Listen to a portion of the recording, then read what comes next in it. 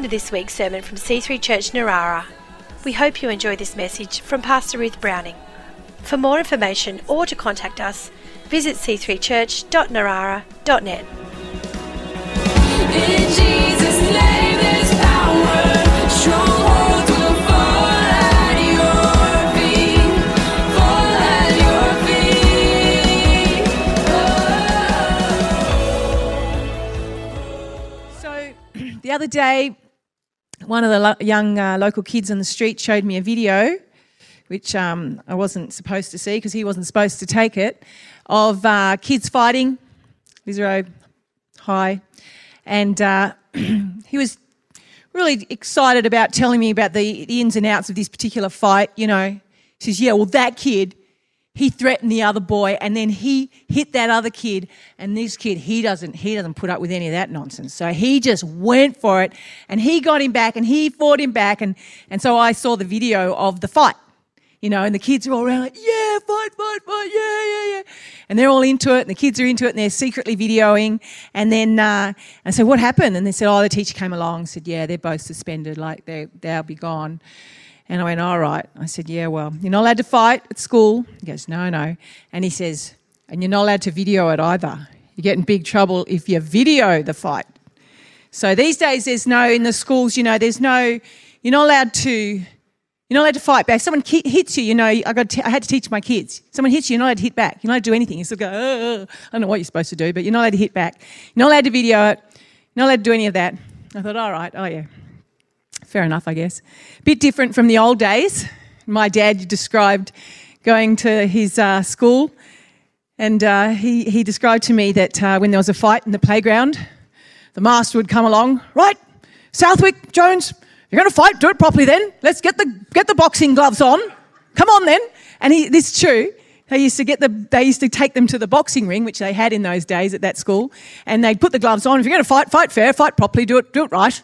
And then they could punch it out sort of properly on the playground. So it's kind of like, you know, back in the day, it was acceptable revenge. At least they were a little bit more honest about it than we are nowadays. It was like, okay, well, boys are going to fight. Let's fight fair. And if you hit him, of course he's going to hit you back. We'll just make sure it's not too bad. You know, put gloves on. These days, you know, we don't let children fight back. No, none of that. And we don't let them video it. And I think, aren't we a bunch of hypocrites? Seriously. So we don't let the kids video that, and then we send them home and they turn on the TV and every single movie practically is about revenge. I mean, even the cartoons is like, he's the bad guy, meow, you know. So, oh no, children, you mustn't video anything about revenge or anything about, you know, hitting back. But come and watch the movies that the adults make, because we make really good movies about revenge and hitting back and killing the bad guys. It's just so hypocritical that we expect our children to be little saints, but we don't set that example. So I asked someone who shall remain nameless, what's the latest? Because I'm still back in, you know, Bruce Willis Die Hard days, but apparently it's John Wick now. So John Wick's the latest guy, Keanu Reeves, super cool, come on. So apparently I said, tell me the story, what's the deal? I said to someone, tell me the latest revenge movie. And so he says, John Wick. I said, you seen it? Yeah. Tell me what it is. So Keanu Reeves is a killer, but he's, you know, hung up the killer gloves. You know how they do. It's like, I don't really want to kill anymore. But then someone kills his dog. So then he goes and kills them back. I said, all of them? He says, yeah, all of them. And I go, right. And I said, so have you seen this movie? He says, oh, well, I haven't seen the latest. There's 3. I go, 3 movies about John Wick killing everyone. He says, pretty much. That's pretty much the story. I go, all right. I said, did you enjoy it when John Wick killed everyone? And the poor guy, he's like, I think this is a trick question from my pastor. He said, well, they make them out to be really bad guys. Like, you know, I go, yeah, okay, I get it. Of course. There's an element of satisfaction. I'm not going to dob that person in, by the way, but they are in this room. I'll just say that.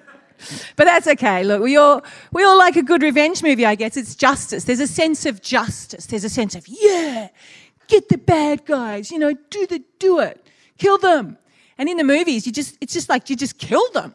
There's no sort of, you don't even bother going to the courts. There's no sort of like, you know, make them sit on death row for 10 years and get visited by the nuns and get, you know, get saved. None of that. It's just, just kill the bad guys. So that's very much something of the world that we live in. It's a dog-eat-dog world. It's like you hit me, I hit you back. And no matter how we might try and teach our children not to do that, we don't set that example. So that's the way it is. And sometimes we see it as the wrong thing, but sometimes we feel justified in that. We think that's right. That's the way it should be. If you do the wrong thing to me, and of course we're all civilized and we don't do it like that. We don't kill people. We just don't ever talk to them again. We just think, I'm not going to talk to that person ever again, or I'm just going to give them the evil eye, like if I ever see them. Or we don't kill them, but we fantasize about things. Have you ever done that? Say, mate, what I will say. If I see that person, I'm going to say this and then say that. And then we don't because we're too polite and we'll get in trouble and we've got all these laws and stuff. But we imagine it, don't we? We imagine revenge. And Jesus said that to even imagine revenge and enjoy it and focus on it is the same as doing it. That's the standard that Jesus set. But that's what we do. We have that same spirit of revenge, or maybe there's that someone's unkind to us or a family member and think I won't talk to them anymore. I won't ask them. I won't visit them. I won't see them. Or we have our own little ways of acting out those movies that are somehow more acceptable because there's not actually bloodshed. But it's the same thing. It's still revenge. And this morning I want to speak about a completely different way of doing life that Jesus introduced that was so radical and so amazing that I sort of almost don't know how to preach about it. Honestly, I'm sort of like, how can we explain this? How can we explain the concept of grace? Grace comes into this world of revenge and of justice and of payback. And grace says, I'm not going to pay back. Grace is unmerited favour. Grace says, I'm going to let it go. I'm going to forgive. I'm going to love you. Listen to Ephesians 2, 4-8. God, who is rich in mercy, because of his great love with which he has loved us, even when we were dead in trespasses, made us alive together with Christ. By grace you have been saved and raised up together and made to sit together in the heavenly places in Christ Jesus, that in the ages to come he might show the exceeding riches of his grace and kindness to us in Christ Jesus. For by grace you have been saved through faith. It's not of yourselves, it's the gift of God, not of works, lest anyone should boast. So the grace of God has appeared. We are sinners. It's all very well to say someone else is bad, but it's us too. We've all done the wrong thing. We've all sinned one way or another.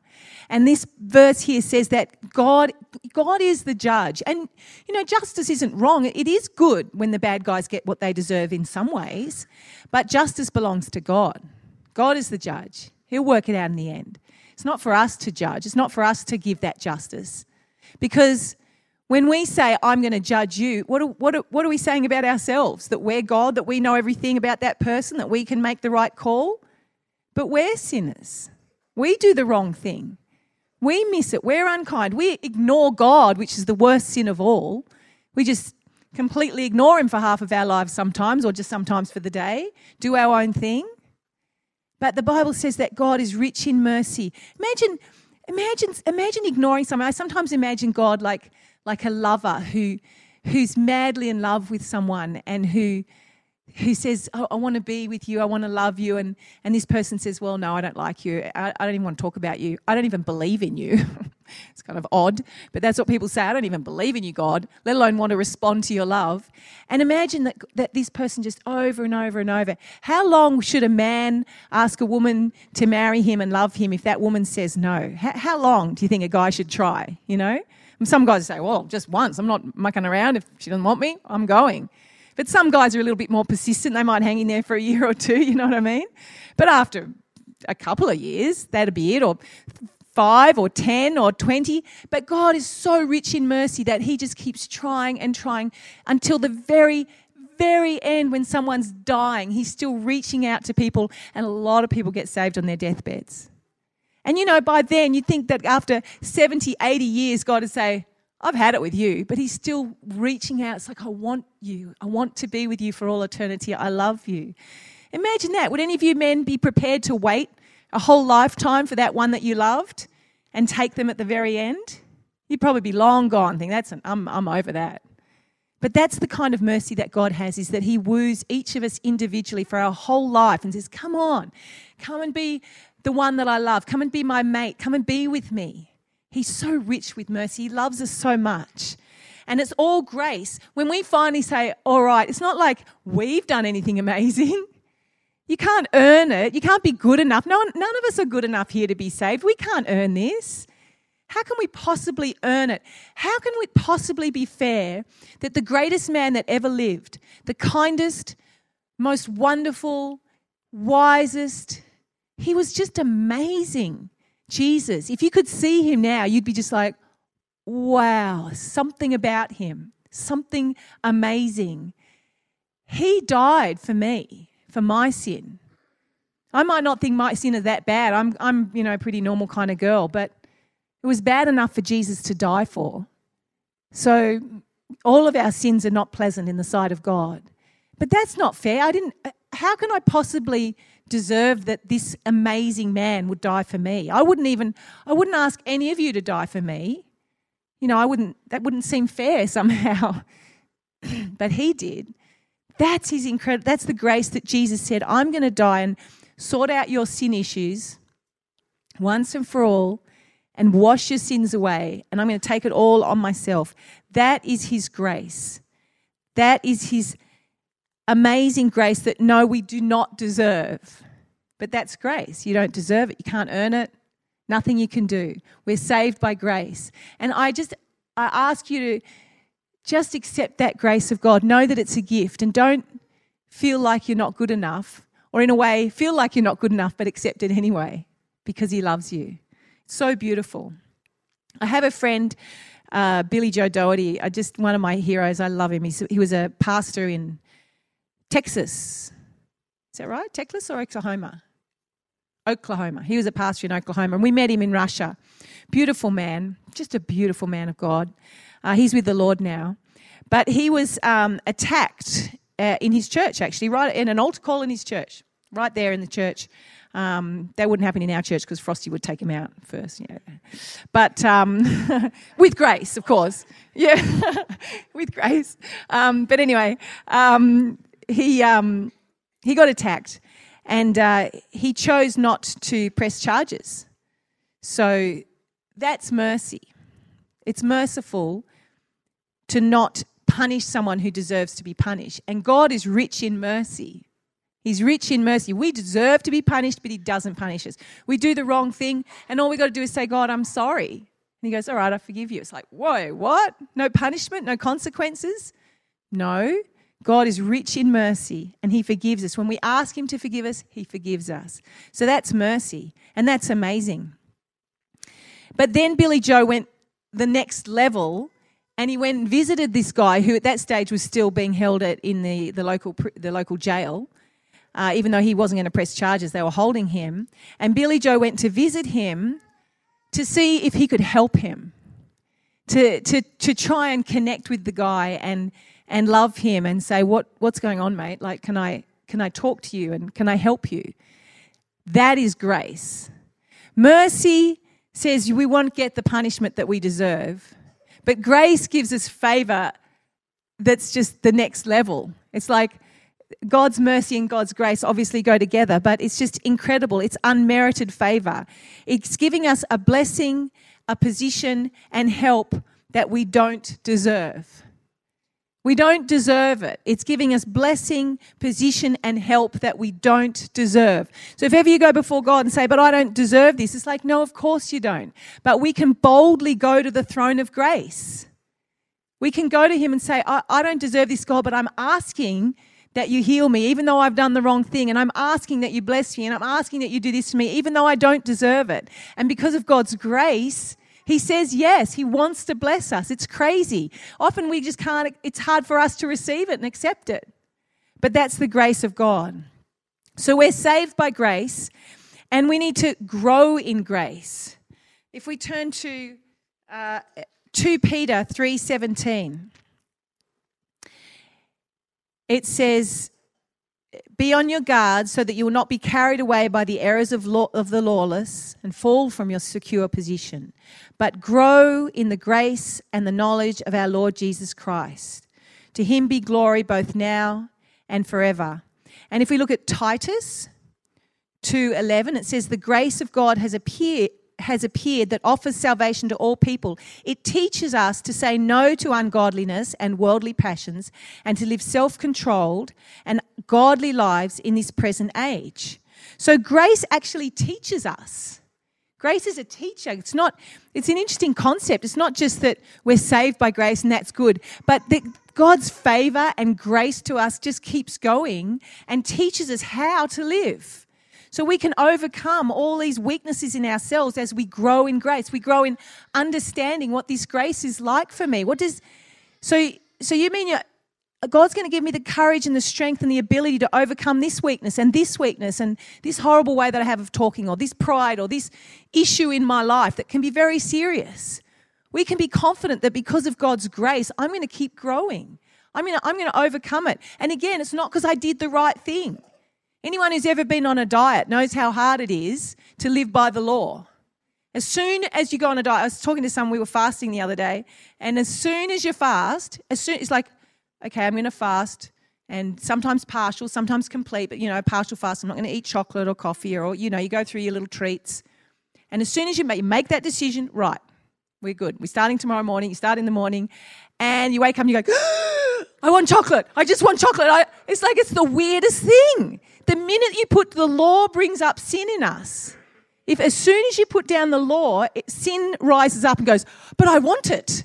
It's the weirdest thing about human beings. The law, it says that the law, it's not making us sin, the law. It exposes the fact that we're sinners. It exposes our weakness. As soon as you put people on diets, this is why diets don't work. It's the law. The law has been, I don't know why people still do diets, because we've got the whole of the Old Testament to prove to us that the law doesn't work. But as soon as you say, don't eat this, this, this, and this, people are like, okay, I want to, but I won't, I want to. It doesn't work. And that's the same, old style religion is like, you mustn't do this, don't do that, don't do this. People are like, now I want to. I didn't want to before, but now I want to that you've said that. It's not the way of growth. It's not the Christian way. The law doesn't work. I found that when I was at school. I went to a private school. They were all very strict and all that. And they had all these rules, a million little rules. And I remember we had a button that you had to do up right at the top. Not the top button, but the top clip. There was a button, little clip, so it looked very neat around your collar, it all had to look perfect. And people wouldn't fuss about the clip because it was annoying, they just do the button. But then they made a rule that you had to do the clip as well as the button. And I was a prefect, so it was my job to go around and make sure everyone's clip was done up. But immediately, a lot of people did wear their clip done up just because they did. But once they made the law, all the naughty girls in the school deliberately left their clip undone. It's like, yeah? I'm going to undo it now. Who cared about the clip before that? Once they make a law, all the girls are like, right, we're going to disobey that. And then we had the horrible job of going around doing everyone's clips up. Seriously. So we're not under the law anymore. We're under grace. We need grace for ourselves. We need to just walk in grace and trust God that He is. I'm growing in grace. I'm overcoming, and as I walk with Jesus and as I spend time with Him, His grace helps me to overcome.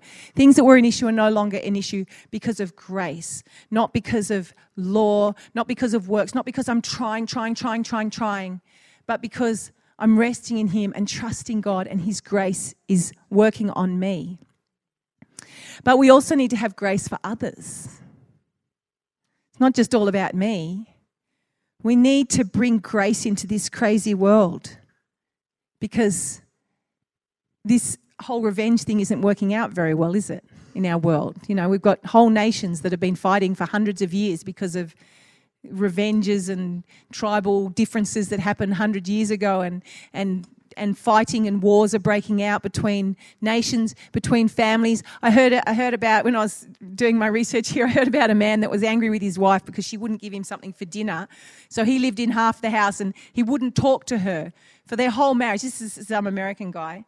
He wouldn't talk to her. And then in the end, he cut the house in half and he moved the house further away and he put planks on either side of the house, and they never spoke to each other because he wouldn't forgive her. He wouldn't deal with it. It's craziness. That's the kind of world we live in. But we need to live in a world with grace, and we have received this grace. So we're the ones that have got to give it. We're the ones that have got to reach out and love. We're the ones that have got to forgive. That person that you fantasize about saying that horrible thing to, that person that hurt you, or even worse, hurt one of your children, we have to let it go. We just have to have grace towards them and forgive them and imagine them getting saved and imagine them being loved and have grace-filled eyes and grace-filled ears and a grace touch. People know when you're graceful to them, but they also know when you're angry with them. You can see it sometimes just in someone's eyes. It's like you can see it. But God is calling us to this place of grace, this place of grace. You know, even I was talking to my other literary advisor this morning, Martin Gooding. The story of Hamlet, which we know so well, is that, well, I mean, we don't know the story well, but we know the name, don't we? We've all heard the name Hamlet, but we're like, what is it about again? So Hamlet's father is murdered by Claudius, and Hamlet comes back to Denmark, and the ghost of his father appears and say, "You got to take revenge on me because I was murdered by Claudius. Claudius murdered me, married my wife, took the throne, became king."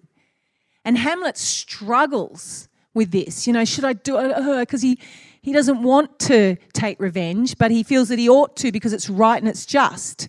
And so in the end, after the whole of the play is about his struggles, you know, to be or not to be and all this, what do I do? He decides to take revenge, and he does. He kills Claudius. Claudius's wife dies, his mother. And basically everybody dies, including Hamlet and his girlfriend. And Shakespeare had the wisdom, I guess, and the decency to show that revenge doesn't really work out that well. It's a bit of a mess. So it's kind of like, was that a good thing that justice was done, but did it work? It's like, not really.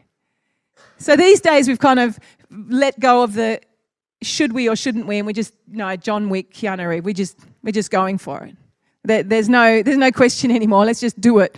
And there's not that many sort of modern stories of grace, really. There's not that much. I was sort of thinking, I said, what movies speak of grace? It's such a beautiful concept, but it's not, we don't look for that anymore. The nearest I could come to was Les Miserables, where, you know, this guy, the sort of broken hero, Jean Valjean, he's out being hunted and, you know, he's had a terrible time, he's a criminal, he's been hunted, but this kindly Christian bishop takes him in and loves him and gives him shelter because he's starving. And Jean Valjean rewards him by waking up in the middle of the night and stealing the family silver because he's desperate, and then goes. But then the policemen catch him with the bishop's silver. So they take him back to the bishop and say, "We got him, he's got your silver." And the bishop goes, Oh, Jean, thank you. I just asked him to look after my silver. You forgot the candlesticks. Here, have them as well. Have them as well. And the police are like, oh, okay. Like, you know, not sure about that. But Jean Valjean is so moved by the grace of the bishop that he didn't do what he should have done, which is say, yeah, he stole, I'm going to arrest him, throw him back in prison, all that. He showed grace, that it changes his whole life. And he wants to turn around and be the good guy and help others. That's grace. But when was Les Miserables? It was a long time ago that it was written. But those stories of grace are just different. And I was reminded that, okay, the movies are great, but we've all got our own stories of grace. And who remembers Johnny Lee Clary? I love hearing about him, and I just want to share a little bit. He's also with the Lord now. But Johnny Lee grew up in a terrible, messed up home. His dad killed himself, and his life was tough. This is a guy that came here, he spoke in this church, and he was a lonely, lost young man who was eventually taken in by the Ku Klux Klan. So that became his identity, and that's the way he lived and worked, and he rose up through the ranks, and he was the grand wizard of the Ku Klux Klan. And he, that's not a particularly nice way to live, but that's what he did. And he was taken in one day to a radio station to have a debate with a African-American activist whose name was the Reverend Wade Watts. And the Reverend Wade Watts took him by surprise, and they were in this debate situation, and Johnny was going to, have a go at him. But the Reverend Wade Watts said, "Hey, how are you going?" And he put his hand out, and Johnny accidentally shook his hand because it's just out of habit. But the clan rules are you're not allowed to shake a black man's hand.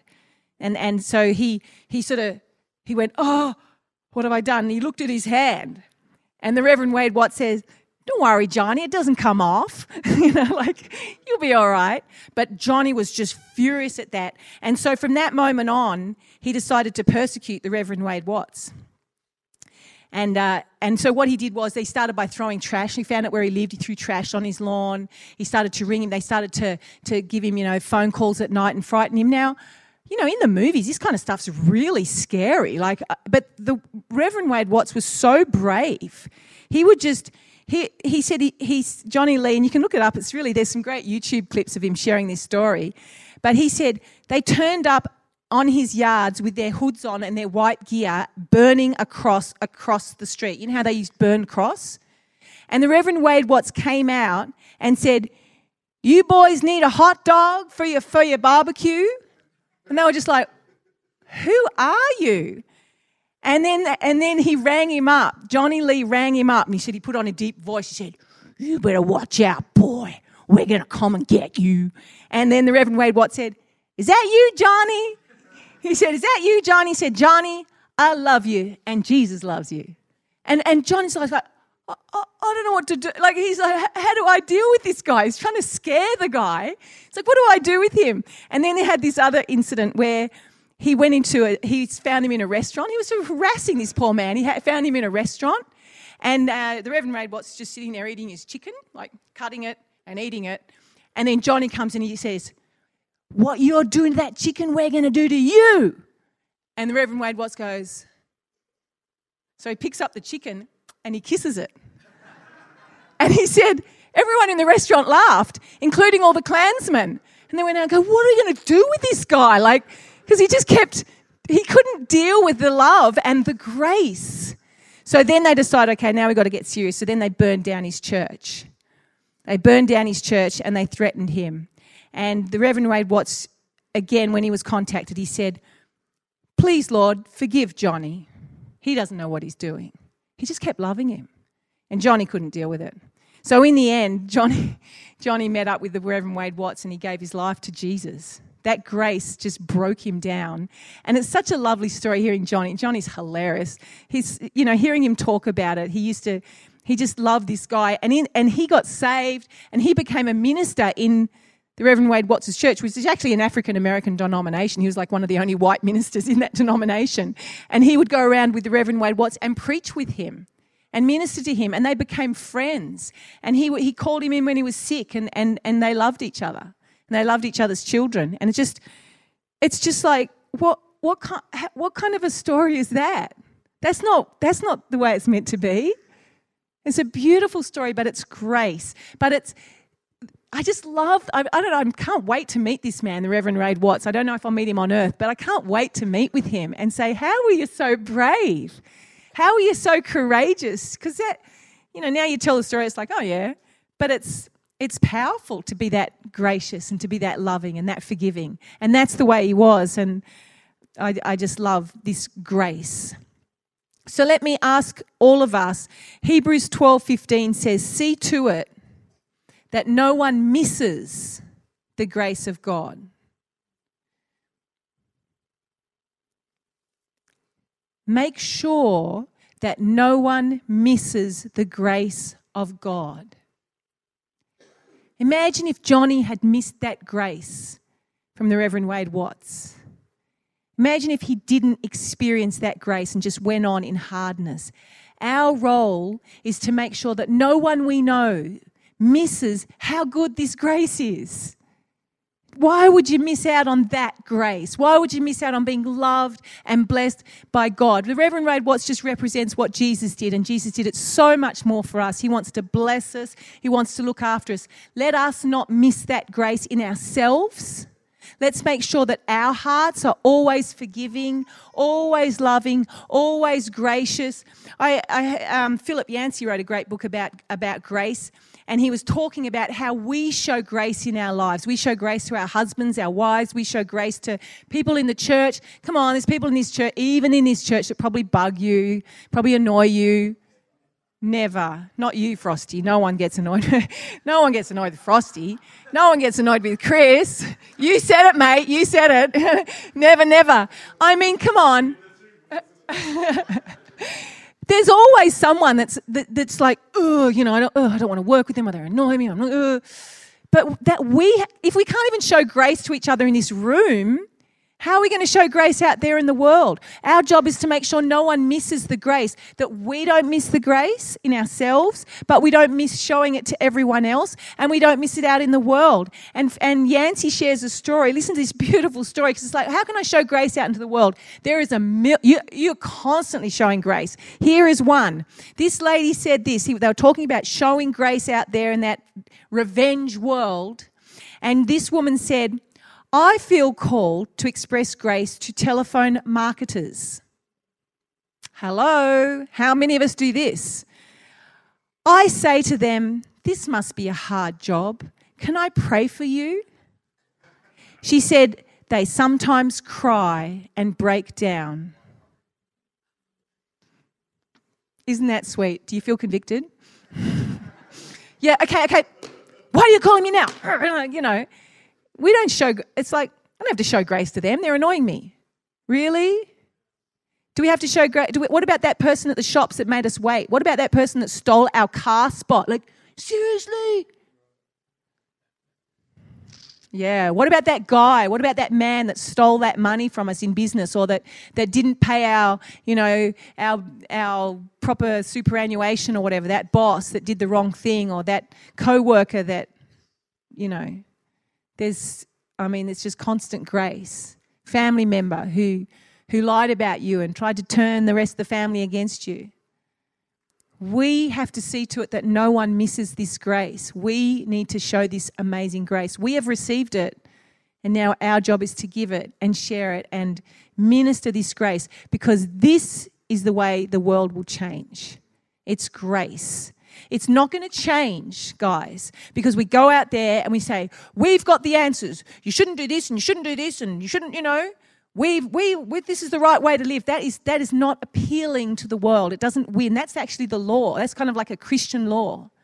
What is going to work is when we go out there and we show a grace that doesn't make sense, a grace that is beautiful, a grace that is unexpected, if it's a telephone marketer or someone like that, or a Ku Klux Klan member, or someone who steals someone's candlesticks. These instances of grace is what changes the world. That's how Jesus changed the world, with his rich mercy and grace. That was the change.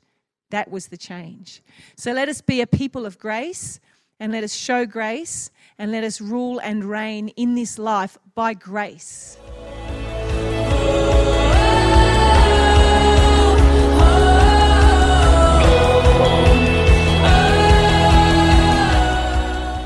We hope you've enjoyed this week's sermon.